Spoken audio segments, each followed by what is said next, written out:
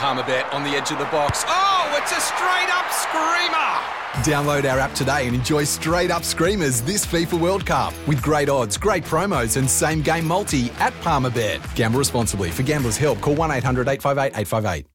The driver's seat. Stevie Johnson's going to fight him all the way up to the line. Who'll get there first? Kelly, I reckon. No, Johnson got it. This is going to be Molly Taylor winning the first ever Extreme EX Prix. She crosses the line. She has done a fabulous job, and no wonder she is smiling. The driver's seat. It's McLaren and Ricciardo that win the Italian Grand Prix.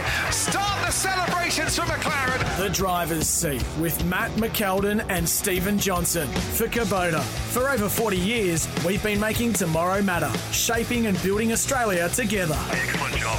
And we are live right across Australia here on The Driver's Seat, covering all things motorsport. My name is Nims Azor, joined as always by Matt McKeldin and, for the first time in a long time, Stevie Johnson here on time. Oh, my God. Come on. He was like 10 minutes early tonight. It was unbelievable, Nimsy. I had to take a double take when he walked. I thought, who's this person walking through the door on time? Well, I reckon it was the Silver Fox, freshly shaved, ready to rock and roll for the weekend. I reckon he found a bit of speed at Bathurst over the weekend, so we'll talk about that a little bit later on. But you want to talk about someone that went very, very fast at Bathurst on the weekend. We got to get to our feature interview. You know what? Let's just get straight into his intro. What about Brock Feeney? First ever main game Supercars podium. That is mega. Second event in the Repco Supercars Championship. The young fella's never been to this racetrack before in anything. That's a pretty special moment for them. Prince Jeffrey Ibrahim, Brock Feeney, Triple Eight Johor Motor Racing win at Mount Panorama. Celebrations on the pit wall already. It was a hell of a performance at the Bathurst International. I know a lot of people had their thoughts about, it was on this weekend, but if you tuned in, you were in for an absolute treat because in the Fanatec World GT Challenge, young Brock Feeney got the job done, and he joins us here on the driver's seat. Brock, welcome back to the program. Thanks for having me back, guys. Mate, big weekend. Big weekend. I think it's a good time anytime you get to drive anything around Mount Panorama, but when you get yourself an AMG GT3, mate, and you put on a performance like that, you had to have walked away going, you know what? My life's pretty good. Yeah, well, thanks for that. It's mega, you know. I think every driver loves driving around Bathurst, let alone in such a cool car like that, and then let alone standing on the top step of the podium. So I'm just really enjoying, obviously, life at the moment. But this GT program that I've been able to jump in for the last few rounds, it's been really enjoyable. So, loving working with Prince Jeffrey and the team, but just having a lot of fun doing it. Hey, mate, give us a bit of a rundown on what it's like to drive a car, a GT3 car, which is quite a bit different to a supercar with regard to paddle shift and obviously ABS. It's got a lot more aero, not as much horsepower. Give us a bit of a rundown on you can get used to those cars quite quickly on a slow speed track like Winton, but when you get to a place like Bathurst or Phillip Island that's very fast and it's very aero dependent, does it take a little bit to hold the breath sometimes, mate, and just find that extra half a second that all the engineers probably know that it's in there? You just got to, tighten the belts and have a crack?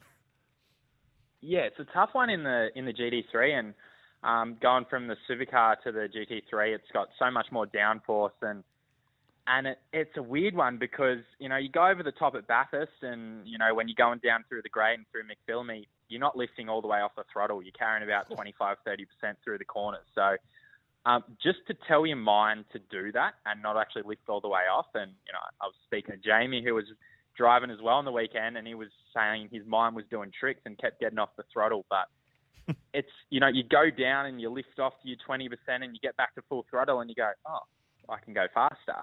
And it's just a confidence car that you got to build confidence in. And, the faster you go, the more downforce you're getting in the car. So, it treats you well. Qualifying's a lot of fun because every lap you try and improve yourself. But it's a hard one because you don't feel where the edge of the grip is. And, once those things go, they go pretty quick. So, driving it around Bathurst. I raced at Tail and Bend in it as well. You have to pick two pretty good tracks to jump in at. And, mate, speaking of when it doesn't go well, and when they go real quick. They get away from you pretty quickly. Your teammate, Prince Abu, who is the brother of I was just trying Prince to Google his Jeffrey. name. I didn't know which Prince, one it was. Prince Abu, brother of Prince Jeffrey. He had that looked like a little lift, or Maybe looked like he he lifted. lifted going over the hump into McPhillamy, and the thing spat him against the fence, and then cartwheeled, nosed it, and landed on its roof. So, yeah, mate, when they let go, boy, do they let go. Yeah, that was pretty scary, to be honest. Exactly. It just shows, when one of those cars, have an off, it's normally pretty big. And at the top of the mountain at Bathurst, you never get away lightly. And we're all in the garage watching, and he was doing such a fantastic job. It was his first time at Bathurst, and he was P3. He'd just gone a green sector, and got on the curb as he turned into McPhillamy, and we saw the data stop, and then the first radio call we heard was he's upside down. And it's pretty scary moments when you're sitting in the garage, and obviously one of your friends is up on top of the hill, and we had no TV at the time. The TV hadn't started for the day, so we're all wondering what's going on. But it just shows how safe these cars are these days. And he was able to walk out completely fine, and he's ready to jump back on the horse and get back into it. Yeah, I mean, we see that Garth Tander was a very similar. I mean, there was another car that Garth was chasing a car, and he was also passing another car, and Garth had a similar issue. Didn't touch the curb, but lost the rear and spat him to the right. Very similar. Had a very hard hit, probably one of the hardest hits that Garth's had. And Dean Canto, remember Dean Canto put the Lambo up on that wall as well? Yep. I don't. You couldn't do that if you tried. You could do it 100 times, and you'd never park it where Dino parked it. Brock, what's compare that to the supercar? I mean, I know they're totally different kettles of fish. What do you enjoy more?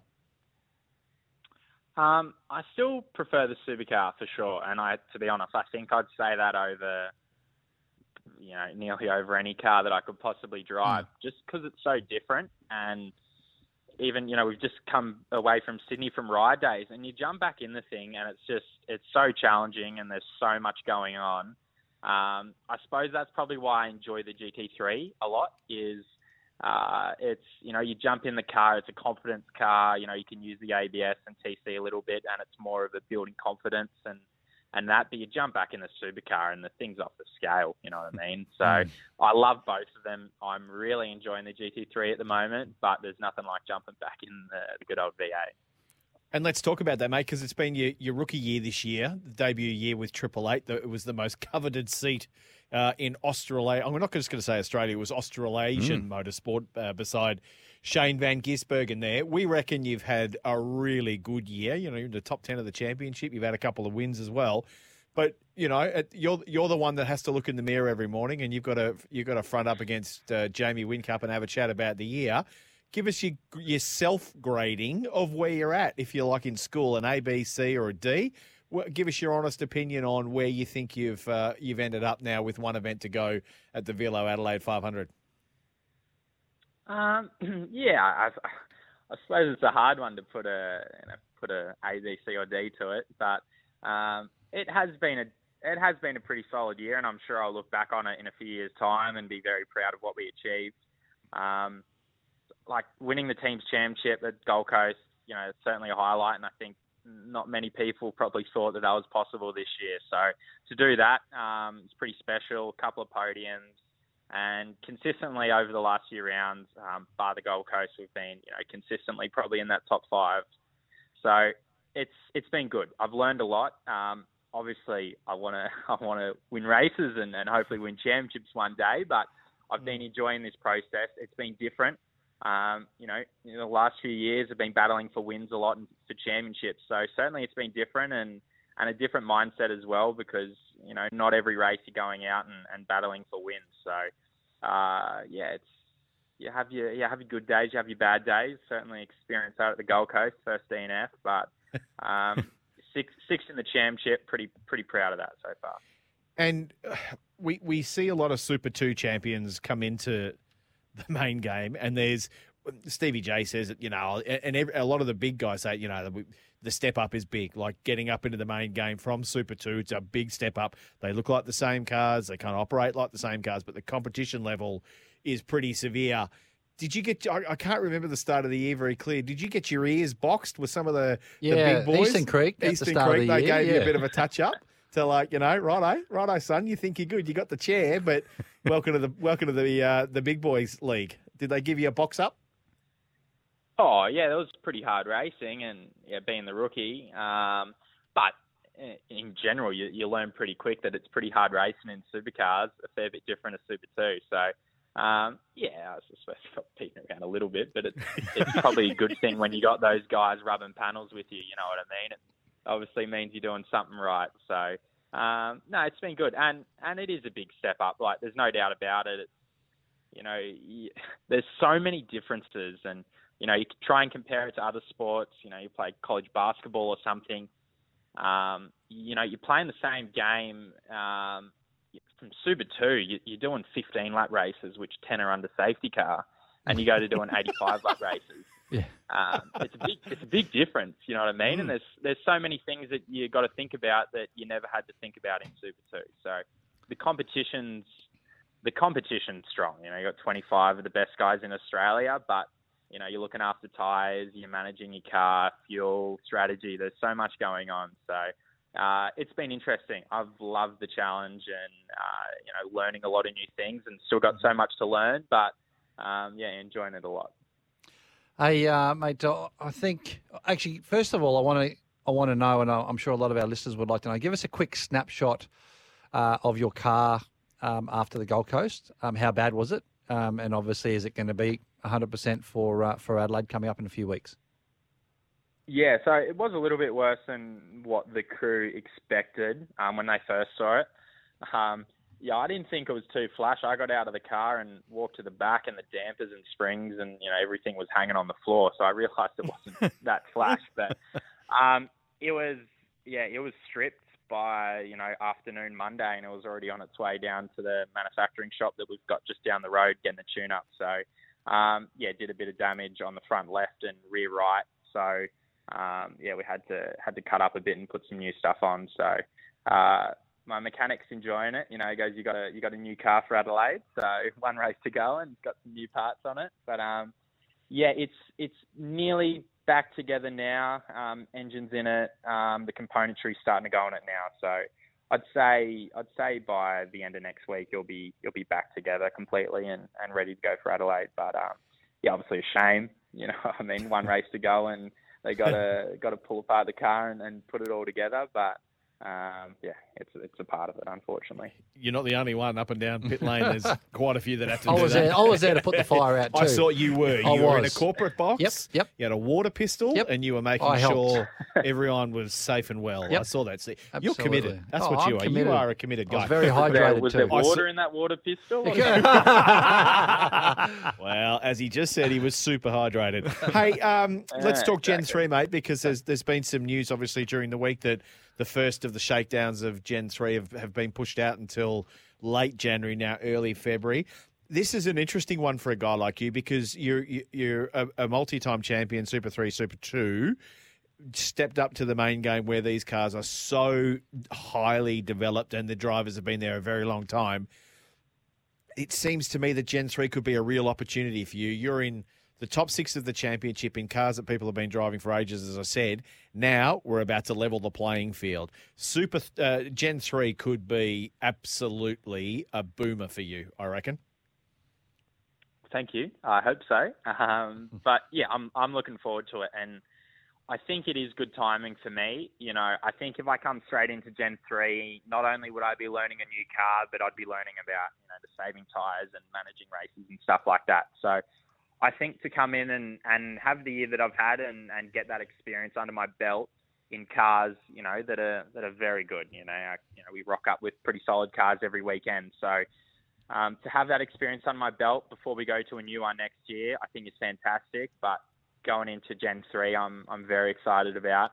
I feel like everyone's sort of back to base, and we've all got to learn how to drive these things, and all got to learn, not only drivers but engineers and teams how to make them fast. So it's a big opportunity.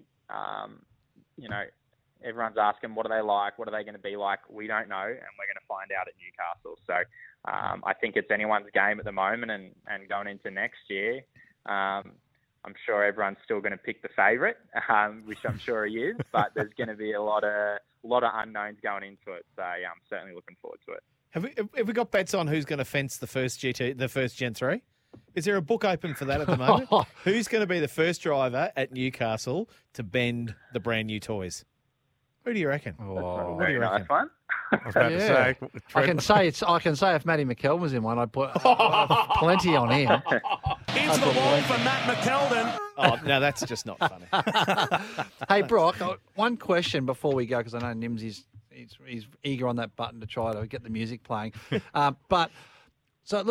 and I are a little bit different in the way that I've come in to when I come into supercars, I was obviously driving for the family team. So after everything that my family did for me leading up into that, with obviously go-karts and everything else that we did, my way of repaying them was to basically take no wage, right? So I basically took no wage.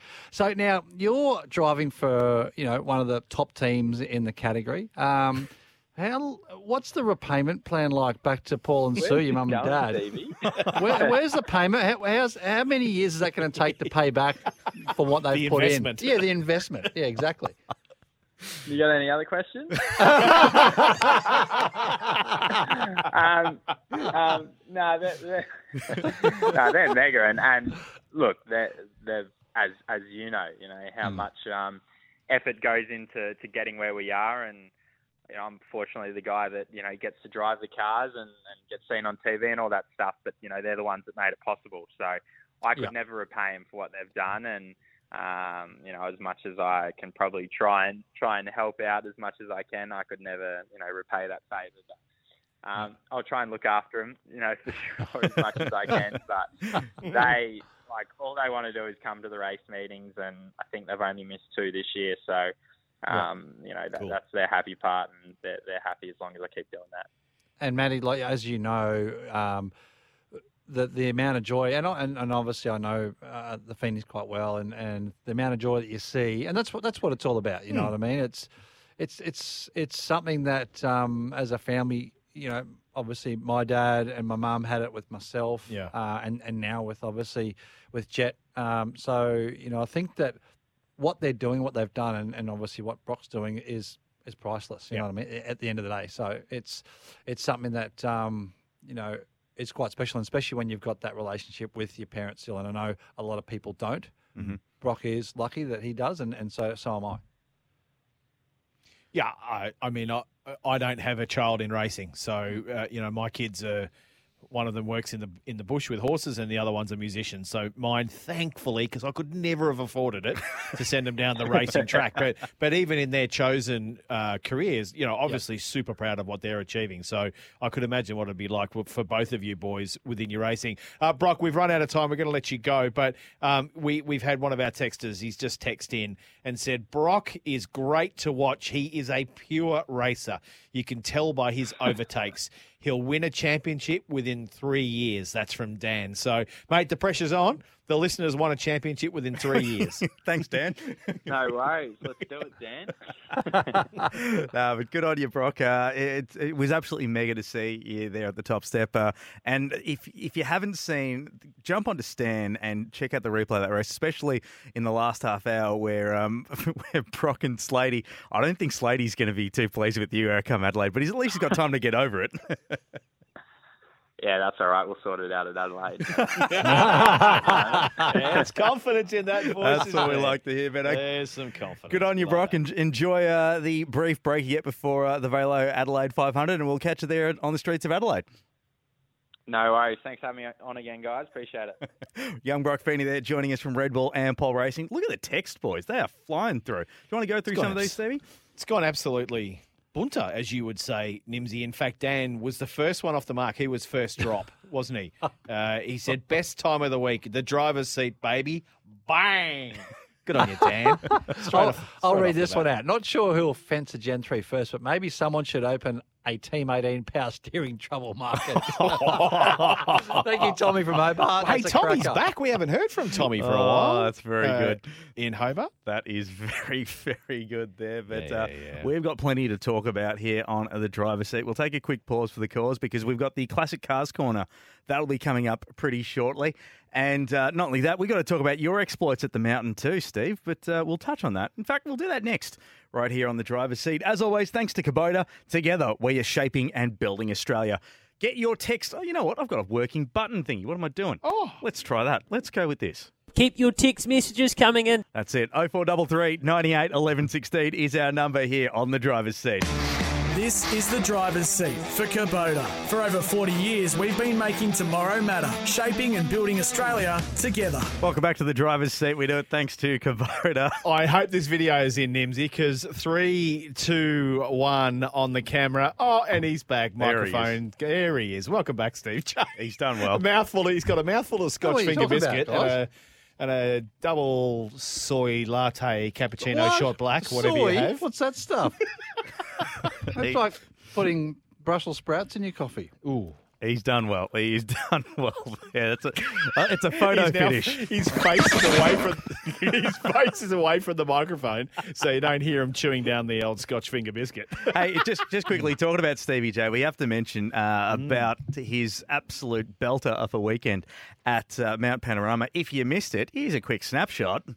And the checkered flag is out, and Stephen Johnson will win it. And it's a big moment. It's Ford's 200th race win in Gulf Western Oil Touring Car Masters. Well done, Stephen Johnson. Great to see him back on the racetrack. Stephen Johnson will get out the Bathurst broom and sweep the mountain. 4 race wins from 4 starts. Stevie J on top. The round winner, Gulf Western Oil Touring Car Masters at Mount Panorama.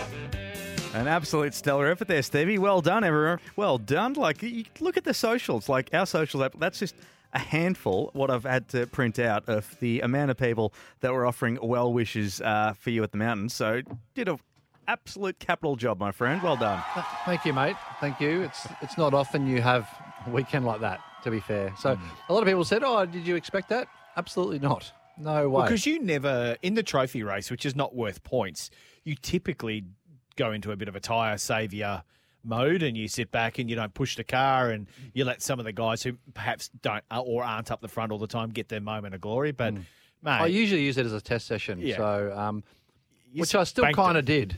Well, I don't know what you were testing. Maybe you should be tested. Maybe you should be swabbed because that effort and that car, the two of you, brained them. Unbeatable, untouchable. I'll quickly jump in here because I just want to say this, because I saw Steve at Sandown when you first jumped in that car, and it looked like you were absolutely trying to you were battling with the Mustang, sort of getting to learn it. At least that's what it looked like. You weren't as dominant as I normally am used to seeing you in a TCM race at Sandown. And of course, yes, it was wet and all that sort of stuff, but a brand new car.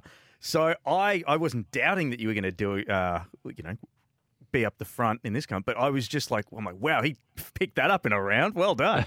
So how much work had to go into that, Stevie? Yeah, I think I don't want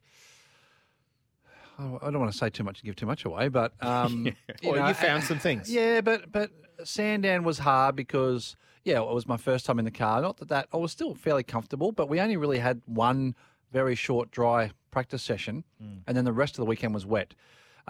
Qualifying didn't go to plan. We're on the wrong tyres when we went out. When we came in, the crew weren't accustomed to trying to change tyres in pit lane. They didn't have enough equipment, so we had to wait for other equipment to be finished used from another competitor to use it.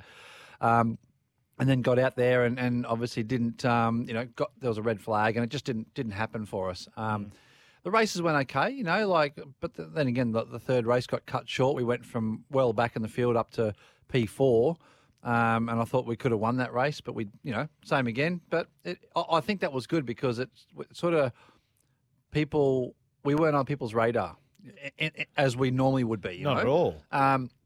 So Bathurst come around, we definitely made a few little changes to the car, or I made asked Russell, Well, he was actually saying to me, what do we need to do? You tell me and we'll go and do it. That's the car owner. Yeah, the car owner, Russell and Julie. And they did. I said, I think it needs this and this and this. They got it done. And I put in a fair amount of work with what I wanted to do and what I wanted to get out of myself, and how I wanted to approach the weekend. And, it worked. It didn't work in qualifying. I was a bit mad about that. A little bit of a miscommunication in the pits there again, not knowing how much time there was left on the clock after a red flag. Everybody else got out on a drying track and got a lap in before the checkered flag come out, and I went out last and didn't get the lap in. I come around with the checkered flag, so hence the reason why I qualified 12th. But I was a little bit mad about that, but sort of made up for it. I was going to say, like a red rag to a bull, you went out there and spanked him. I mean, the socials, Nimsy went absolutely mental. Gary Rogers, well done, champ. Tony Saint, great drive from the Vic's Pizzas, Stephen Johnson.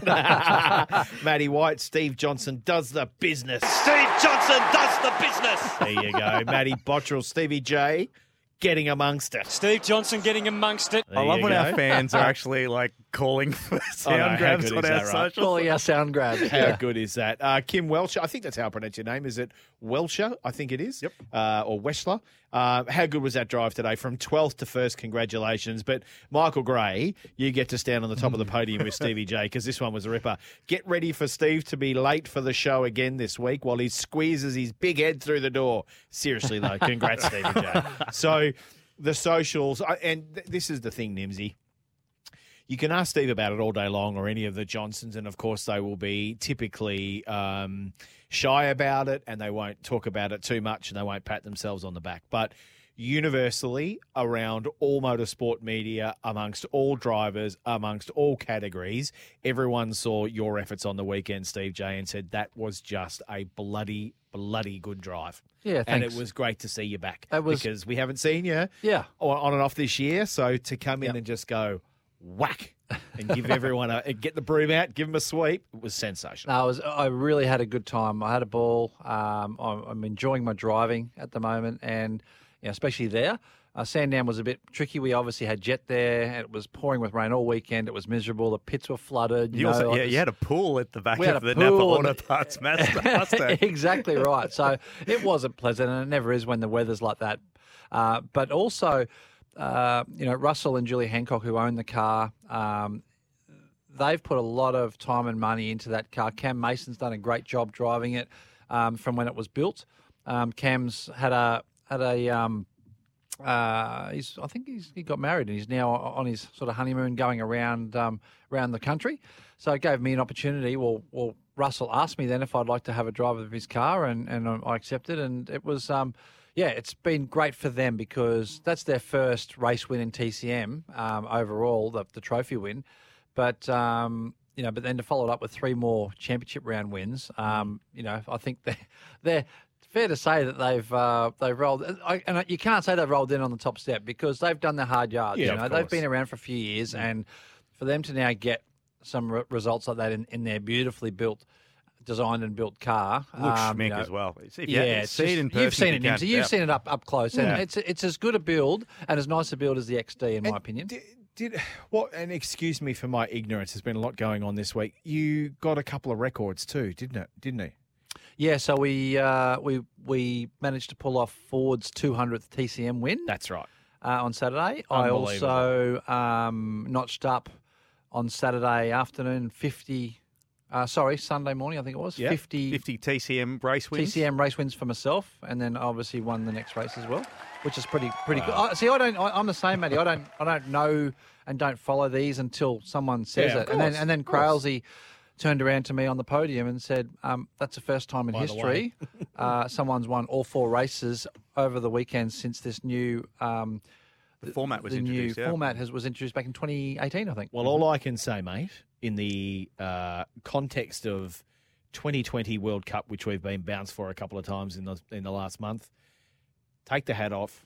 take the cap off, kiss the badge, and salute the bat, mate. That was an outstanding effort. And this weekend, I reckon at Winton, you've just hit the form at the right time. Right time. I reckon as we fire into this weekend, For the AU. you are sharp as a tack. You're ready to go.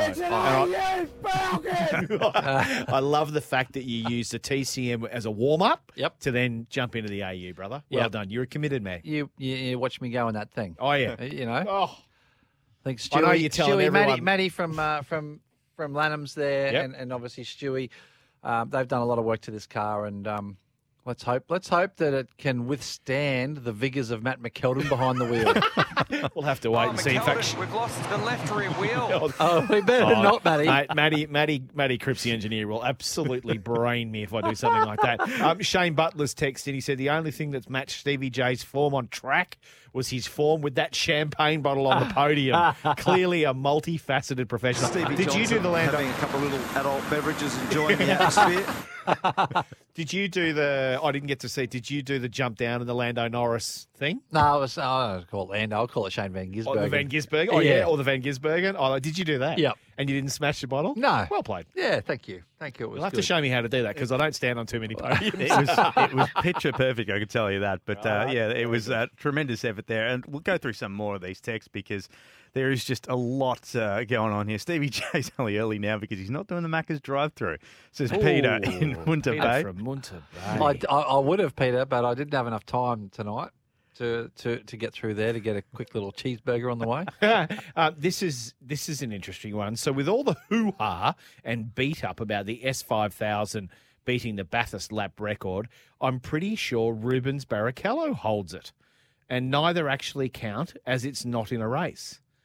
Did Rubens take the S5000 around Bathurst? I can't remember. I don't think he did. That. Well, I I remember don't Jensen. remember that. I remember Jensen Button in the Vodafone McLaren, but I don't remember. I remember Rubens Rubinho at the Sandown. AGP. Great AGP, Sandown, he did that as well. Phillip Island, he tested as well. Yeah, so I don't know about that. He's just asking, our texter is just asking because he thinks it's fake news stuff. But it does. He is right. It does need to be set in a race. There you go. Yeah, He's just asking because he was thinking of doing the Tour de France on a KTM. That sounds like my kind The of only bike way race. I'd be doing the Tour de France. Let me give you the strong tip. 0433 98 11 16 is our number. Keep your text messages coming in. Okay. It's very, very easy to get in touch with us, but we're going to take a quick break here because we're going to slide open the doors to the Classic Cars Corner with Malcolm Owens. We'll do that next here on the driver's seat. Thanks to Kubota. For over 40 years, we've been making tomorrow matter, shaping and building Australia together. This is the driver's seat for Kubota. For over 40 years, we've been making tomorrow matter, shaping and building Australia together. Tell you what, we have got the text messages off the hook today. Keep your text messages coming in. Let's quickly belt through a couple of these. This one's Mark from Merrygum. Bathurst International Speed Series in general. Perception is everything. You're better off having no charge for entry and getting a bigger crowd than 10 paying people. Psychology 101 sees lots of people and you feel like you're missing out on something. Build a crowd and slowly start charging over the years. That's Mark in Merrygum. PSC on the weekend. Bring it on. Beautiful. Oh, good on you, Mark. If you want free tickets, Mark, it's free to enter on Friday and Saturday, but I think it's like $20 on Sunday. But if you shoot us a message on the Team Johnson page or on the Kubota Racing page or something like that, we'll make sure that you get the VIP name at the door treatment, my man. Be great to see you. Another one here. Hi, boys. Love the program tonight. Just wanted to get your take on Max Verstappen's refusal for not letting in Sergio Perez through. I think he'll regret it in the long term. Joe, thank you for your text. We are going to be touching on that in depth because if you haven't heard the radio as well, we'll play a bit of that. We'll do that later on. And here's one too. Do you want to go to the one from Dave? Yeah, this one's from Dave. Hi, guys. Great show. Consistent listener, first-time texter for over 2 years. It's been a tough 2 years for me, and he enjoys the show every week. Question, what would the approximate cost, Stevie J, this one's for you, I reckon, what would be the approximate cost for a round for GT3 car, a TA2 car, and a Super 2 car? GT3, TA2, Super 2. I mean, it's hard to say, all right, it's going to cost this, and this, because... Give us an approx. You know, it depends on what team you're in, that sort of thing. You know, I mean, say for GT3, I'd say somewhere between the 80 and the 120 mark. For a round. Wow. TA2, about 25. Yep. All right. And And Super 2, it can be up to 100k a round because, you're talking, say, the seat, not that Triple Eight are doing it again next year. Mm-hmm. But that seat there was around about 650,000 for the year. Yikes. To run, you can go to say MSR. They're more like low to mid 400s. But at the end of the day, wow, that's the sort of range you're talking about. You're still talking low to mid 400s. You're still talking 80 grand a round. And Dave, it's been a hard 2 years, mate. It's been a hard couple of years for everyone. Good on you for sticking it out, brother. And anytime you want to text in, please do so. We love your commitment to the show. We love that you're listening, and hope that the next two is an absolute barnstormer for you, brother. Mm-hmm. Here's one from Hayden in Las Vegas. How bloody exciting with the news. Calder Park is working on upgrades towards Motorsport Australia track licence again. Bloody hope they can eventually work towards the Oval too. That Oval's going to need a fair bit of Jim's mowing, I could tell you. Jim's mowing and a fair bit of bitumen and stump grinding and everything else. What we should do maybe in the light of that news is maybe get Kim Jane on the old dog and bone. He's responsible for that sort of stuff, part of the Jane family, obviously, and we might get him on in the next week or two, Nimsy. That would be very cool. I think, and I only just recently on Rusty's Garage actually coming home from Bathurst, listened to the podcast, the chat with Brad Jones, and that was very cool. Yeah, it was good. Just good at talking about the Oscar stuff, the NASCAR stuff.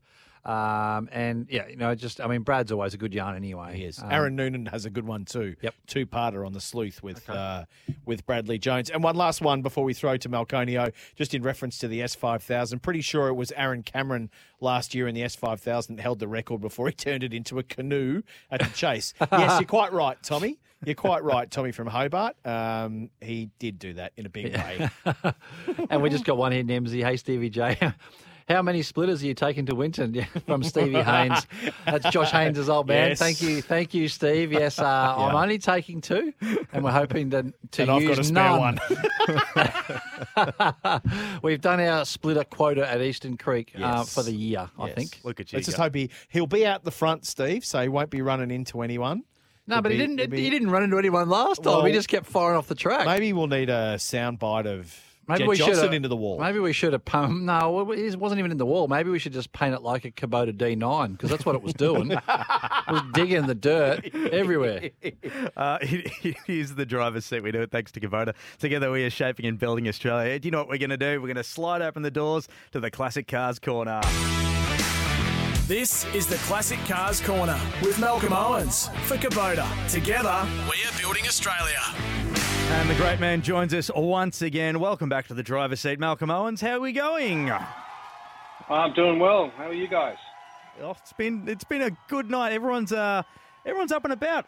We're getting a lot of people. There's more people on our text line excited to go to Winton this weekend than they were excited to go to Bathurst last weekend. I can tell you that. Won't even need Stephen Matt soon. You can just run it straight off just yourself with the text messages. Well, and if people silence there. and if people are short and sharp and coming up to Winton on Friday, you'll get to meet the famed Malconio as well, because you're going to join us at the track on Friday, which we're looking forward to seeing you, mate. And of course. You are coming up here, or to Winton, I say up here. You're not coming to the Gold Coast. You're coming to Winton. He wishes he was coming to the Gold Coast. You're coming to Winton because Stevie J and I are going to be jumping in the AU Falcon thanks to Lanham Ford for the Winton 300, but also our TA2 car is back on track, which we'll talk about a little bit later on. But in light of the run that Stevie J are going to be doing in the famed AU XR6, you've been beavering away. You've been beavering away on AUs to give the world a bit of a roadmap as to where the AU stands currently. Yes. Interesting. I didn't think it was going to be, but when I started digging into it. Okay, so we're here today to talk about some classic Australian motoring. And if you look at the Australian population, we're relatively small to have our own car industry pumping out cars designed and made just for us. Obviously, that's all gone for now, but the AU had a real good part in that history. development started back in 1994 and was released in 1998, and this cost boys $700 million to develop. And you just look at those numbers now, and you just go, and pretty much everyone hated it. If you have a look at the base model Forte, with its waterfall grille, horrible interior with cheap mismatched grey plastic and strange shapes. It's like the boys designed it on a Friday afternoon after a particularly long lunch. It's just terrible. The advertising catchline on the ads, and I dragged up the ads on YouTube, was, "It's unbelievable." And yes, it was, but not for the reasons Ford had hoped. So, not for good reasons. It's really funny. If you're looking at the reason that it was like this is completely aerodynamics, as they did it in a wind tunnel. And it was actually designed to win as a race car when winning on Sunday actually meant selling on Monday back in the day. Right. So, didn't win, didn't sell, came third in a 2-horse race with Daylight coming in second. So it was just that in the Commodore, and it got its ass spanked. So It's as ugly as far as the eye can see, but a great mechanical and strong Aussie 4-litre V6 and wins a V8. You have no idea how close we went to just doing the dump button there. I wasn't sure what you were about to say. Might have done that on purpose. The XR6 and XR8 models look much better, and if you look at those, they're actually pretty good. And it's actually, to me, is how the car was designed to be. And the Forte and the Wagon, I think, were done by the Work Experience kid because they were just terrible things. So a couple of facts. AU was produced from 98 to 2002. The 6th generation of Ford Falcon included a Fairmont. It replaced the EL, was replaced by the BA series. The BA was actually not a bad car because it took all the good bits of the AU and actually wrapped it in quite a nice body, so that was good. So you had the base model, which was the Forte, and it was a 6-cylinder 4-litre. And then you had the Futura and the S. Remember when they used to have the 6-cylinder? The Futura. Base model, the Futura, and the S. So the base model was for sales reps. It was what the real car for the Knights of the Road, as a guy I used to work with called it a little bit extravagantly, but he considered himself a bit of a and they were $30,000. They were priced at $30,690. Then the Futura was the upstep, but that really came with ABS, and that was really the only addition other than a bit of Tupperware. That was nearly $35,000 at $34,990.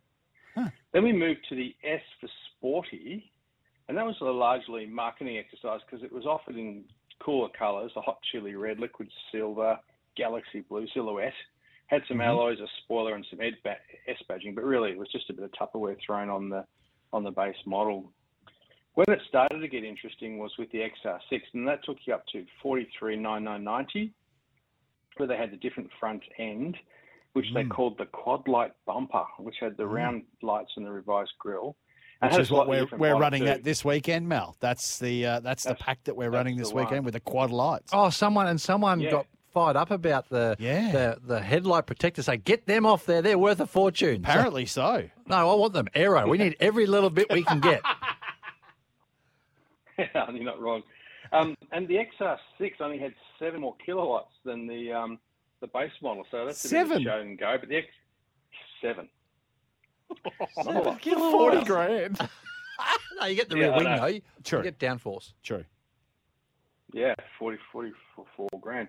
So then the 46 grand XR8. Now this is where you start to get interesting because it had the 5-litre Windsor engine, and that's a good piece of kit and still is considered. And if you look at the cars, they were built pretty well, other than the styling.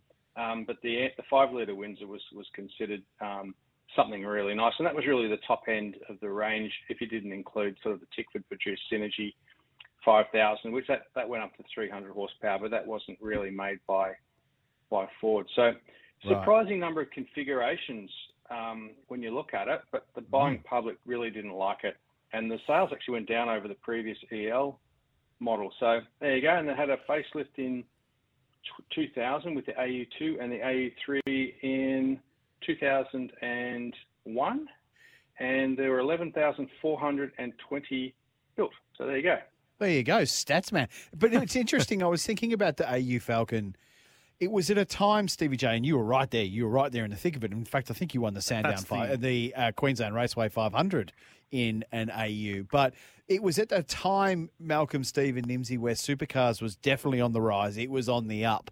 And as much as the EL, I think, had been, or EF or EL or whatever it was, that had won in the hands of Glenn Seaton, the Ford Credit Falcon, the AU was seen to be slick, stood up a little bit more. It was really good. But so the road car, it looked to me as though Ford were banking definitely on the, as you rightly say, win on Sunday, sell on Monday. But Steve, from a race car point of view, I mean, it was a bit of a shitter, wasn't it?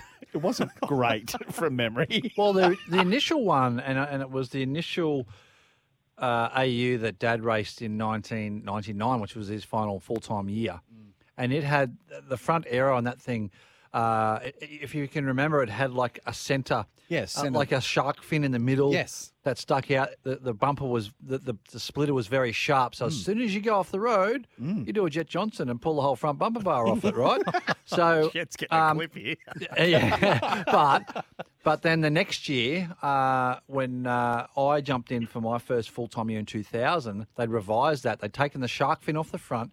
They'd bullnosed and rounded the front nose cone splitter, the leading edge of it, to blunten it off and to actually make it a bit more like a ski ramp so it would actually glide over things. Right. But it also then directed air underneath for the under tray to help it work better. So it was a much, much better car, hence the reason why, 2001, we won Canberra, we won Queensland 500, et cetera, et cetera. So, Malconio, given that it in its very day it wasn't an overly popular bit of kit, and of course it's got nothing to do with this show, am I right, though, in saying that the AUs are starting to come back? They're a bit of a thing now?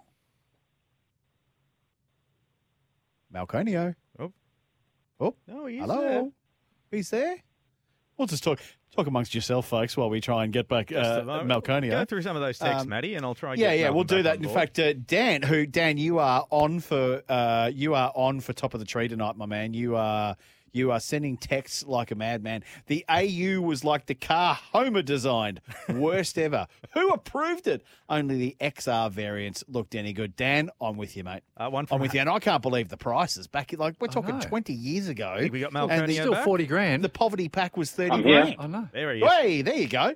He's back. So what I was asking, Malcolm, is given it's got nothing to do with this show, but given that they were so unloved back in the late 90s and early 2000s, am I right in saying that the AU's kind of making a bit of a comeback out there? Is it climbing in price from where it was? Yeah, it is, and it's strange when you consider that the only race driver quote I could find on the AU as a racing model was from one Dick Johnson, who described it as a dog that should have been left chained to a fence. So, classic Dick.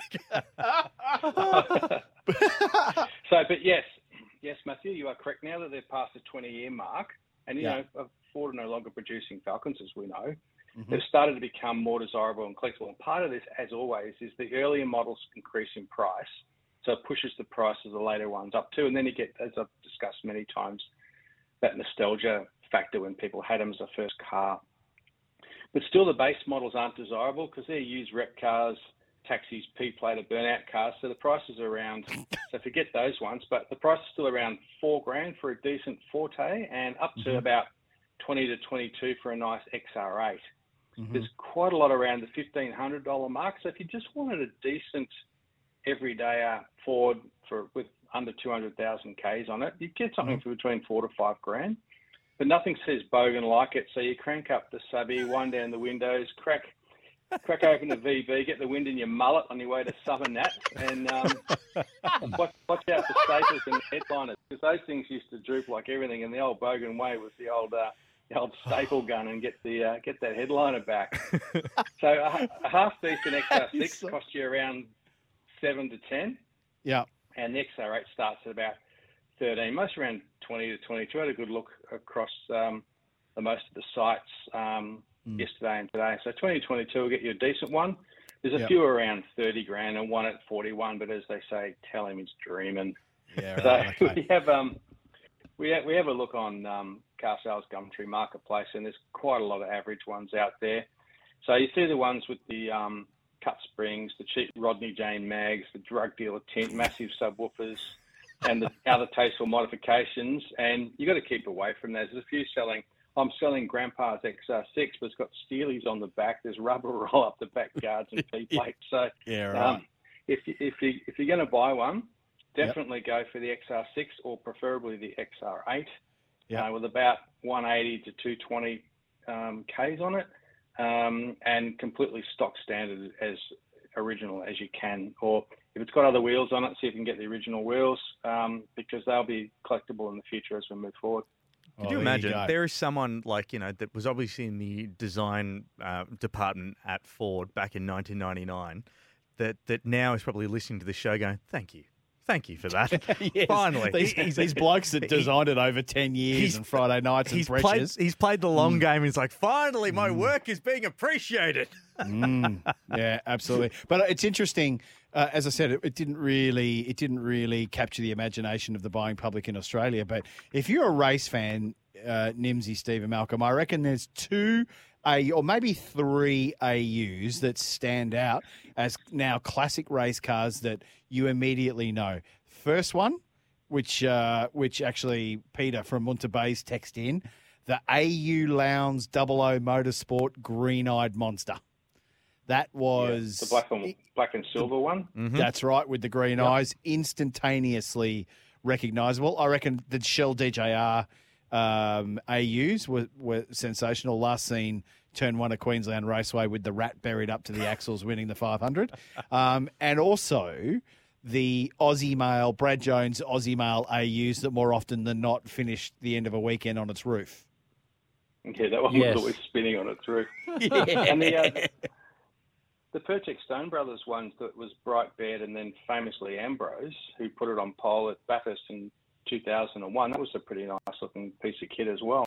Yeah, they were good-looking cars, right? They were good-looking, as you say, in the XR variants and in the race cars. They just didn't equate to a particularly lovely race car. And I'm sure the folks at the XR Club and all that kind of stuff are loving them. Now, Malcolm, this weekend, thank you so much for that. This weekend, you obviously have Jet, myself, and our TA2s. We're also in the Lanham Ford AU that will also sport a little bit of Kubota love. Given that you are the man in charge of all our fun and games, you're the Minister for Fun and Games when it comes to our racing.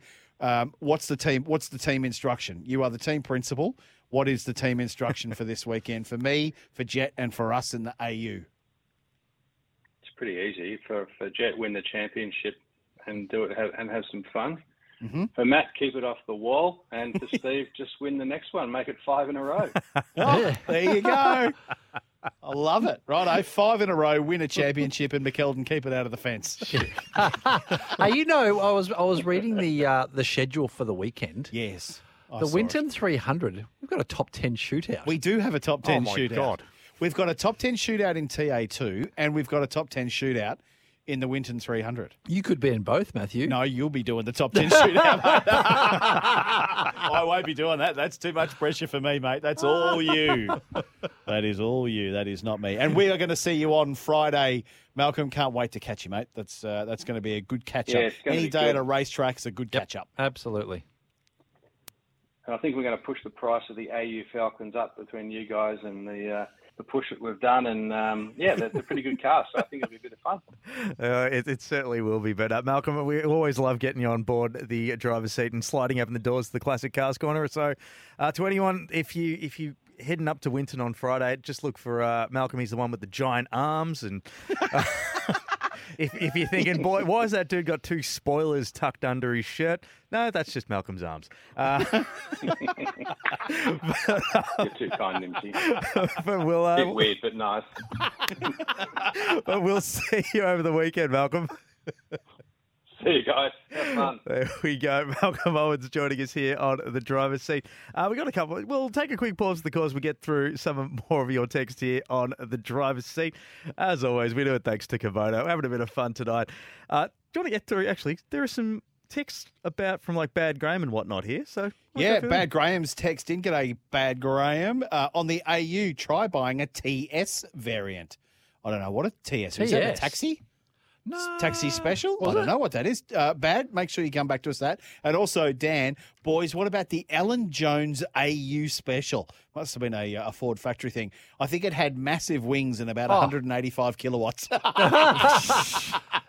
TS50. Remember the TS50s? Oh, yes. Was that a Tickford special? Yes. The TS50. They had the cool 5-spoke wheels. And Did you have did Ford give you an AU as a company vehicle? Are you kidding me? I didn't even get a Forte. Or were you still in the what was it, the Suzuki Vitara that you killed? I was in a XE Fairmont 4-speed manual. Oh, that's four what on I was the floor or four on the three on the tree? Four on the floor. floor.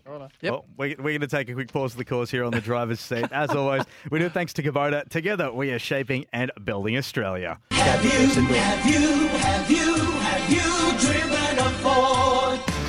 This is the driver's seat for Kubota. For over 40 years, we've been making tomorrow matter, shaping and building Australia together. It's the driver's seat. We do it thanks to Kubota. Together, we are shaping and building Australia together. Keep your text messages coming in. 0433 98 11 16 on the Temper Text 40 Winks text line. Oh, If you'd 40 winks. I remember that there's a credit for that.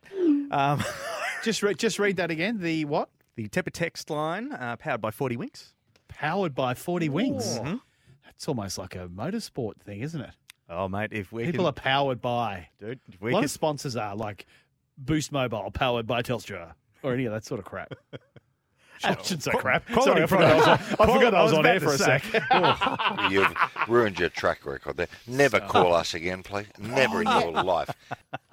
What did I have to look up on that, Nimsy? You said it last week, but I didn't get the... Toby in Newport. But Toby in Newport. Can I do that on the plane tomorrow to Winton? You could. On speaker? Maybe not on speaker. Okay, right. But we'll get to some of these text messages. 0433 98 11 16. Mo from Warragul, the TS was a Tickford model, weren't they? Yes. TS50? Yep. Yes. TS50. Would that have been Tickford special? Could. Yep, absolutely. Do you reckon? Tickford TS50. TS50. Good thing. Would love one of those in the garage. That was when David Flint was there at Ford. Okay. And that was obviously a Ford. Tickford was part of different to the race team. Yes. So yeah, Tickford was their HSV special kind of thing. vehicle. Yeah. Yep. Yeah. From Dan, best line of the night. I didn't even get a Forte, said Steve Johnson. That's the saddest thing I've ever heard. Look at the prestige of being a race driver, Dan. Here's another that's what one happens. from Peter in Munter Bay. Steve Johnson, he started it all, which is, of course, very true. I blame all this stuff on Stevie Johnson. He started this thing, and people are just doing it everywhere. I love Absolutely. when Absolutely. people do it. Hey, this one from Lee. Hey, boys, can we give a shout out to my boy Lachlan? He's out and about doing some driving lessons. Lockie, if you're out and about driving, learning. And you're listening to us. Firstly, turn the radio off because you should be focusing. All I will say to you, my friend, is keep left and less overtaking. Learn it right from the start. And your hands on the steering wheel should be at 9 and 3. 9 and 3 with your thumbs resting across the bridge. Most kids these days don't know what an analog clock is. So. Well, I know that. I'm just saying. But, Lockie, good luck with your driving career, my friend. Keep safe, eyes up. Never drive under the influence, and make sure your dad and you have a very long life together. So good on you, Lee. And also, if you're doing a reverse park, yes, make sure when you've completed the reverse park, you stop the car and you continue to look back for 2 or 3 seconds before you turn your head. Because if you turn your head just before you finish reversing, fail. Bang. Fail. See ya. So I was so paranoid about that when I got my license. I stopped and I was looking back for about 4 or 5 seconds, and then I turned around and the instructor pissed himself laughing at me. Well, that's the best thing I've seen. That's very good. Are we still going on AUs, or are we going to get... I want to quickly read this one from Shane Butler. I don't always meet the Hey It's Saturday 100-year special, but when I do, it's to listen to the driver's seat. Good on you. Shane Oss is coming on Friday too. Shane was the original... If you've been a listener for a little while, you'll know that I had a red Mustang. And I bought it from Shane. There you go. Butler. And he's got a mint XD wagon. And we upgraded it. Not the XD wagon. No. The Mustang. We the did. Brakes. We did upgrade it, thanks to our good friends at Bendix. I won't try and read out what the product was because I did a video and screwed it up about 400 times. But anyway, yes, we did. So we know who's got that now, which is fabulous. May even see that on Friday. That may even come out. But he's got a Mint XD, which I reckon he's going to want you to have a look at on Friday, Stevie J, too. No problem. Here's one, Pete from Cranbourne. I got to say, I have to agree with Graham. The Tickford T Series AUs are special cars indeed. In fact, I'm assuming he's meant, did you know the TL50 based on the AEU Fairlane in T3 guys, only 3 were made. The true unicorn of Australian motoring. Not a bad effort there. There you go. We're getting the full stats here. Only time an AU would be described as the full unicorn of Australian motoring. Now, we got one here from Rob the Ranger in Camden with the... It's an AU Falcon! Got to talk about the Max issue in F1. Seems like he's just undone a lot of positive things with fans over the Checo situation. Personally, I don't get why he wouldn't give back the position. You know what? We will do that, Rob. We'll take a quick break. We'll clear our broadcast commitments and come back and talk some Formula One. We'll skip ahead a little bit, because if you haven't heard the audio, we'll play that for you of what happened in Brazil, where Georgie Russell got his first win. Where? Brazil. Brazil. What was the name of the circuit, Nimsy? It was the Roman. Sao Paulo. That's Interlagos. Exactly what I said. In Brazil. Yeah. Of course, that's what I thought you said. The Bandeiras International Speedway. In which country? Brazil. We'll take a quick pause with the cause. Back with more right after this. We've been making tomorrow matter, shaping and building Australia together. Welcome back to the driver's seat. We do it thanks to Kubota. I will search for that, Matty. 0433 98. I figured you would. 0433 98 11 16 is our number. Keep your text messages coming in. 0433 98 11 16 on the Temper text powered by 40 Winks. Do you want to go through some of these texts? We will. Well, we alluded to Rob the Ranger from Camden a little earlier, just before we went to a break there, about Maxi seeming like he's undone. Just a little bit of the positive things with the fans over the Checo situation. Personally, he didn't get why he would have given back the position.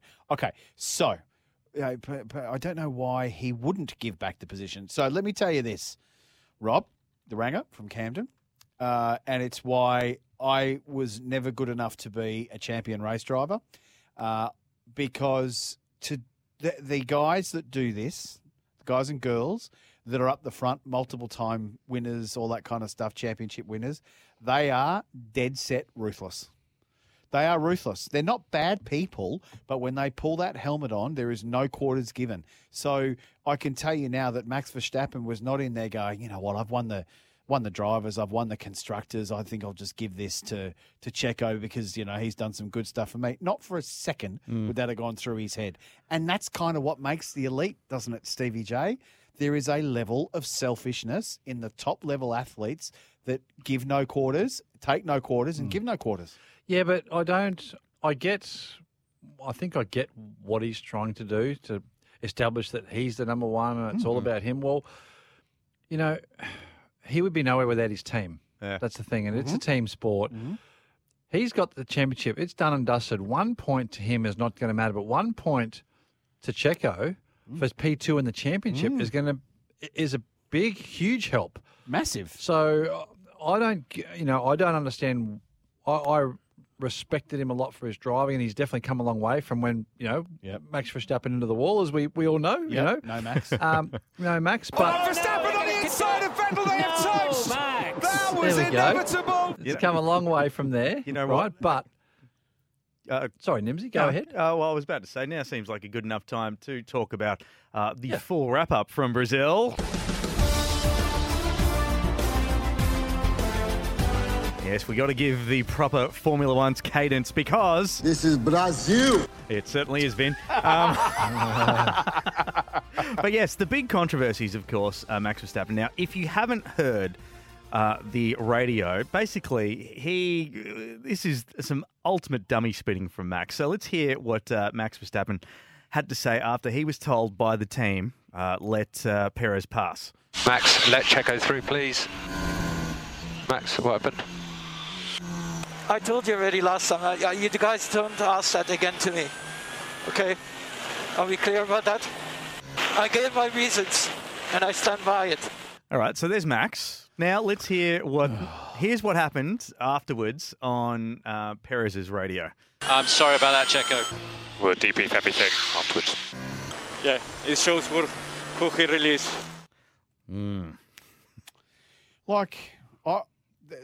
For what Checo has done for Max. Oh, I know. If it wasn't for Checo, mate. Max wouldn't have won last year's championship. in Abu Dhabi. Yeah. At all. When he blocked Hamilton for 2 or 3 laps. Oh, absolutely. I just look. I don't condone it, Stevie G. I think it's there's a certain word that we're never allowed to use on radio, and I think that's what it was. It was a something act, and particularly look, if he was fighting for the championship still, deadlocked in a battle, then different story. But he's won it with like 4 rounds to go. Constructors is in the bag as well. And Checo is A, a brilliant bloke, and then B, trying to get for second in the championship, and he does that. I just think it's a dog act, and it reminds me of, and that's pretty strong words to use, but I think it was a dog act. It was. And it reminds me of Vettel and Webber, multi-21. But these guys, they've got things in common. Schumacher used to do the same stuff. They are multiple world champions for a reason, because they do not care. And as he said in there, don't ask me to do it again. I've told you the reasons why, and I'll never do it. So don't ask me to do it again. Yeah. And so what is Horner? Okay, so what happens then if and how do the team? The team might have won the team's championship. Max might have won the drivers' championship, but if they finish first and third, yep, you know what I mean. Like, I get it. I don't, what does Horner do? Exactly right. Like, if they're not going to sack him because clearly he's got a 132-year contract with them anyway. Yeah, but don't you reckon, Steve? You would hope that they sit down around their debrief, and Horner goes in there and says, "Max, that was a dog act. That was such a poor thing to do," because you are 100% right. It's about team. It's about culture. It's about winning and losing together. He's won everything, and he couldn't help his teammate up with it. I'm sorry, Max. I'm off you, mate. I'm just off you. I thought that was a dog act. I think he has really eroded a lot of the goodwill that people. Now he hasn't gone back to these days. I hit the wall. Copy, Max. But that's a sad thing, mate. He's driving brilliantly. And the thing is if you tell me if you disagree or agree with this, Stevie J. Had he let him through, do you believe that there is any one Formula fan around the world that's going, "Oh, Max is soft"? No. Max is soft. There's not one, right? He would have actually gained more respect and more followers. Correct. And Lewis, as tough as he is and has been in the past, and I know, Dan, you've texted in a couple of times. We're going to get to your text in a second.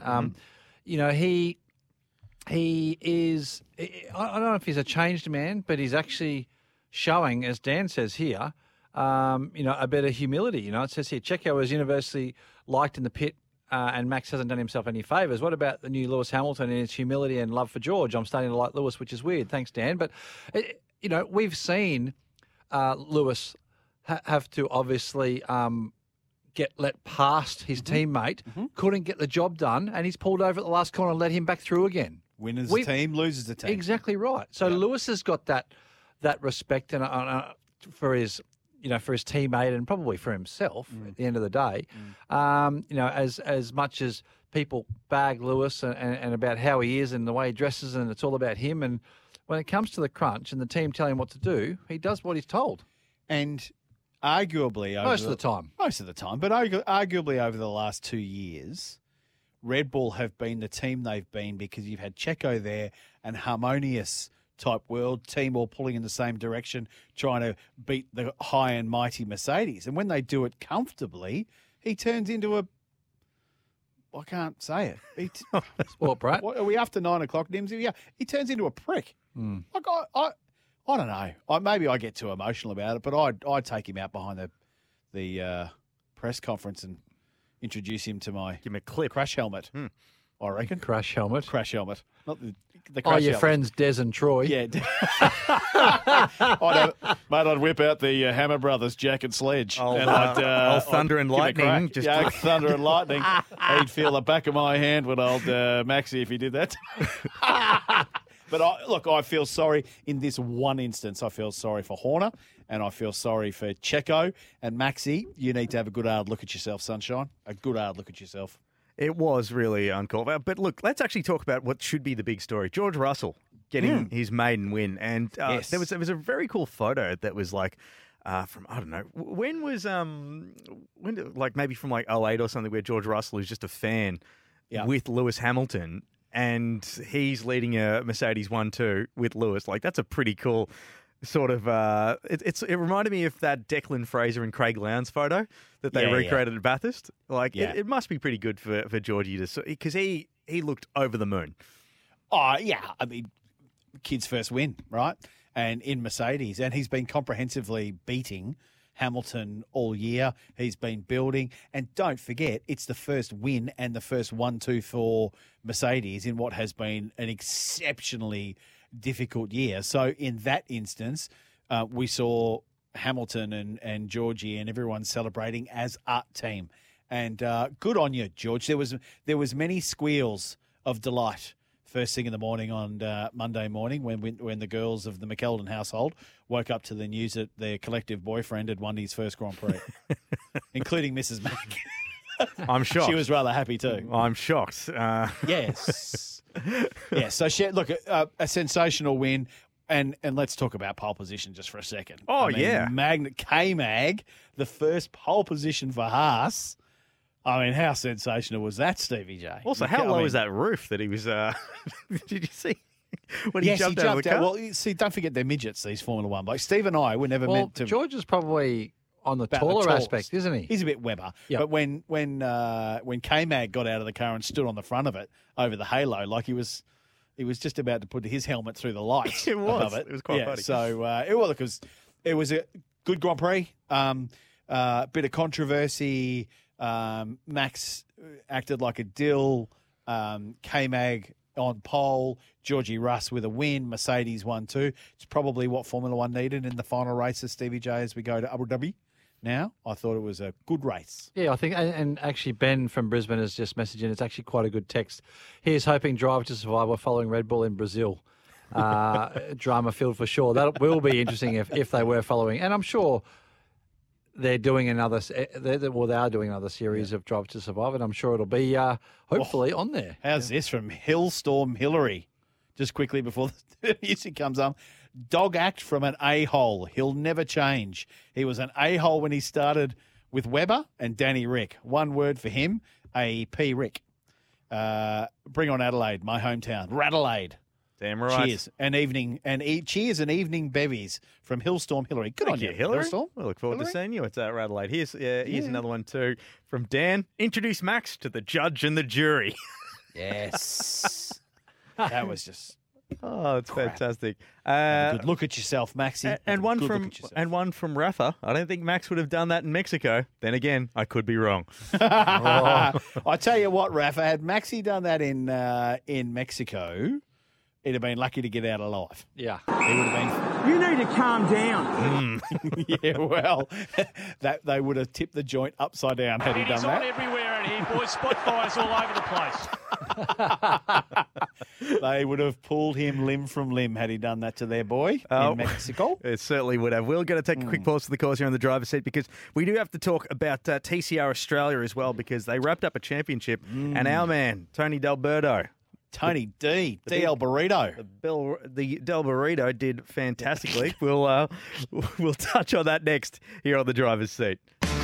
This is the driver's seat for Kubota. For over 40 years, we've been making tomorrow matter, shaping and building Australia together. Remember to get your hands on the driver's seat app. It's got podcasts, interviews, news and videos. It is a must for all motorsport fans, and no matter whatever is going on the planet, make sure you have that on you because wherever you are worldwide, you can listen to us. Great to have your company wherever you might be watching around the planet. Thank you, Dwayne. Let's talk quickly about the TCR Championship. When the moon hits your eye like a big pizza pie, that's amore. Because our man, Tony D'Alberto, has been crowned the 2022 Super Cheap Auto TCR Australia Series Champion, but... just by, I think the correct term 2 is points. By a bee's dick is the way. Okay, definitely after 9 o'clock now. He kind of looked, Stevie J, like he didn't want to win it, did he? And I know the car was Not one of their strongest tracks for the Honda. but he was And it still was sandbagged too, wasn't it? The Honda should not have been that slow. No. I think there was a level of balance of performance that was affecting it, and I just don't think the car was right. He looked like he didn't want to win it. Yep. He was Yep. scared of it. He was not taking any risks. He almost drove it out the end of the championship, the Didn't other he? end. He really did. And it was hard. It was actually kind of hard to watch because there was a lot going on. I actually thought for a weekend of racing, I thought TCR put on some sensation. Well, 2 races because the middle race Middle got one was, rained out. Canned. Jeez, there was some because of shunts, the rain. It was probably lucky that middle race didn't go ahead. It could have been completely different. Correct. Absolutely completely different because the speed that Will Brown was showing and at one point was actually leading the championship with only about 5 or 6 laps to go. It looked like he was going to take it. That Audi was absolutely on. It was a rocket, yeah. It was a rocket. And so, yeah, I think you're right. Had the second race gone ahead, on an OFTD would have had it, to be quite frank. No, and he didn't look like the TD that we saw all year, but we saw at Queensland Raceway come out and have his, we're all saying, when's he going to win his first race? And he did. He smashed him. He won a couple of races, pole positions, and then I think that intensity just dropped to conservativeship for him at Definitely. the end. And, he could see cars, Jay Hansen spraying it up against the wall. He was a title contender. Geordie Cox obviously had that issue and got penalised at the end of race 1 or 2? Race 1. Qualifying, actually. Qualifying, yeah. So, I think sometimes, you got to be in attack mode. You got to be on the front foot. Don't do anything silly, but, yeah. It's you can get yourself into more trouble in just trying to just make do than you can by doing what you've done all year. Tell me your thoughts on Jordan Cox and Moffat coming together in practice. That would have been a lovely debrief, I would have thought, with Geordie going up Mountain Straight and just clean getting hit or hitting into Moffat, who was weaving and warming up his tyres. I mean, Geordie's a mate of mine. We love him on this show. He has unbridled talent, but for whatever reason, just can't seem to get it together.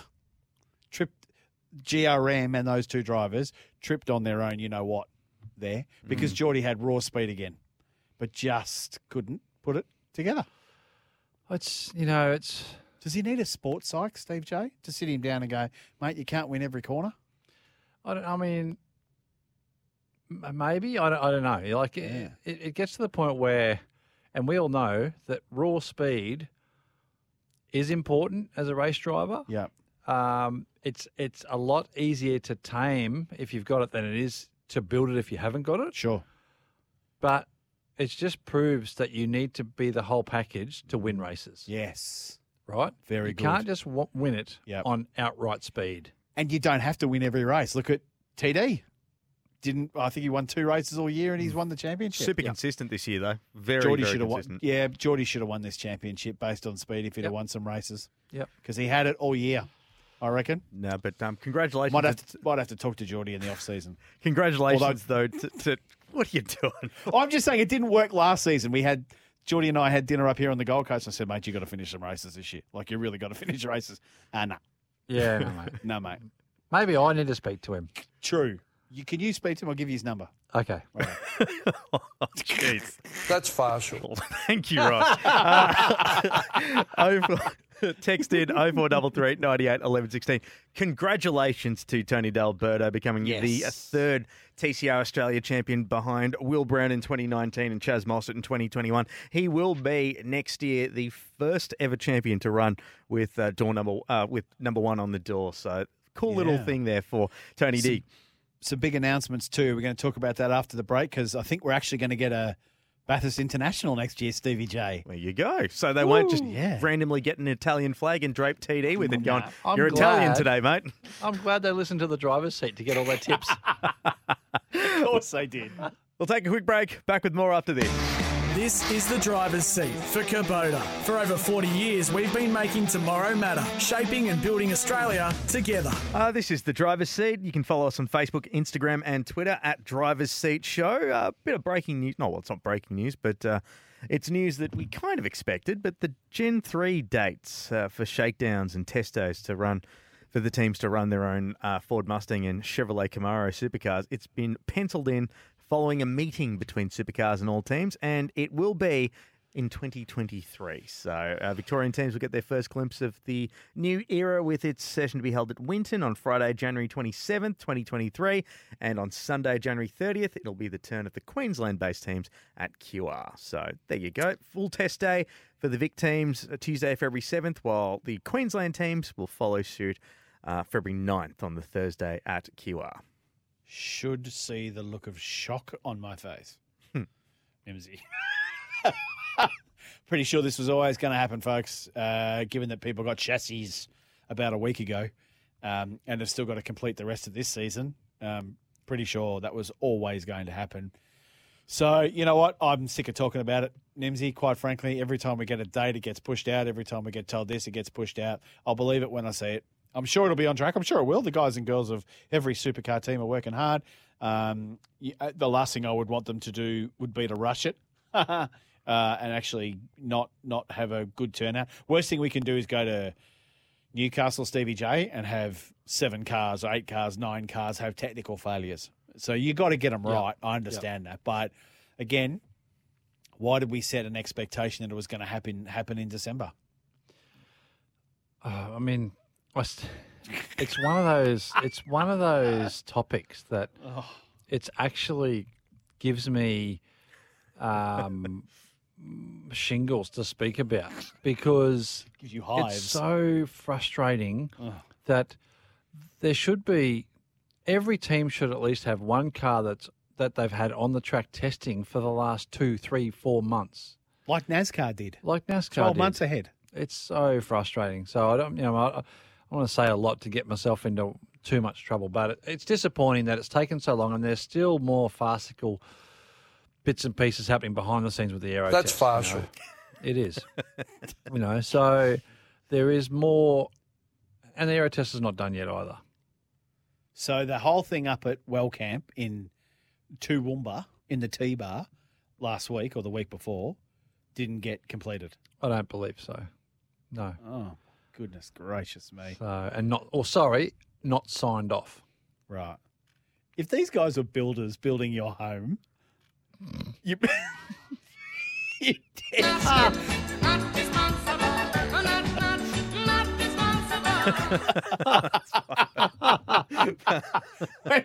when the responsibility police go through the front door of supercars, it's like the light going on in the kitchen and everyone scurrying under the skirting boards. It's like, what's going on here? Man, you know more than I, obviously, through connections.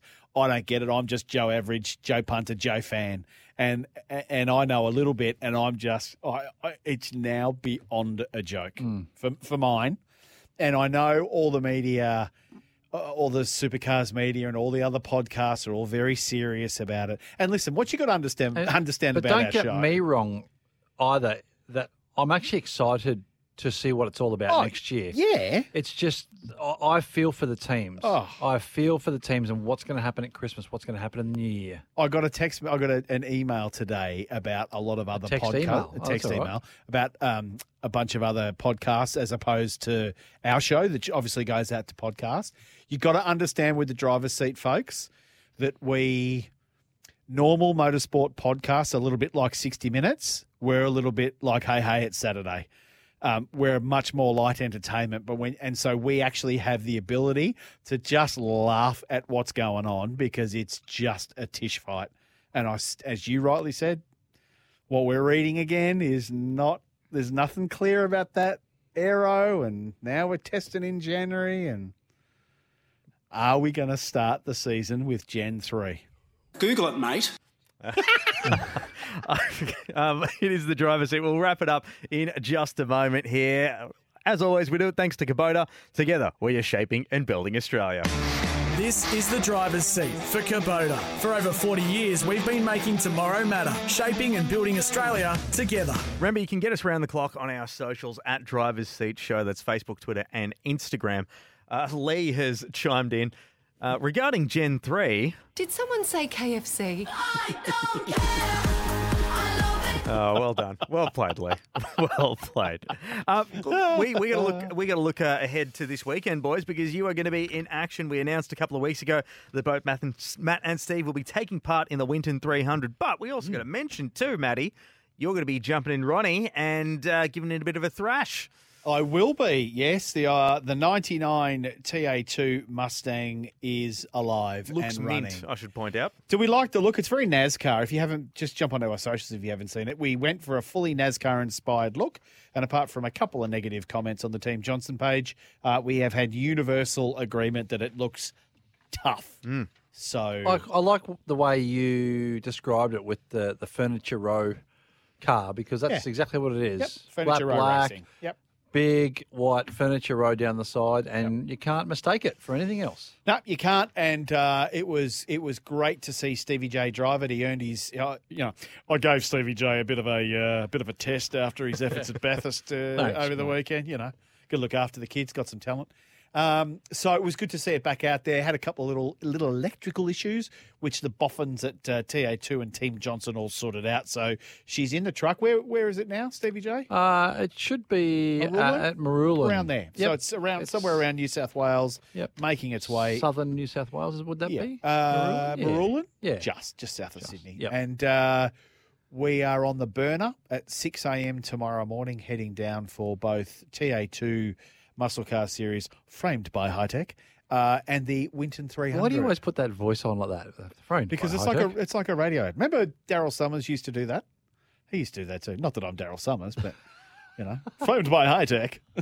Now, just quickly too, it's not just the Winton 300, but Jet will be looking to wrap up the national title for the TA2 Muscle Car Series.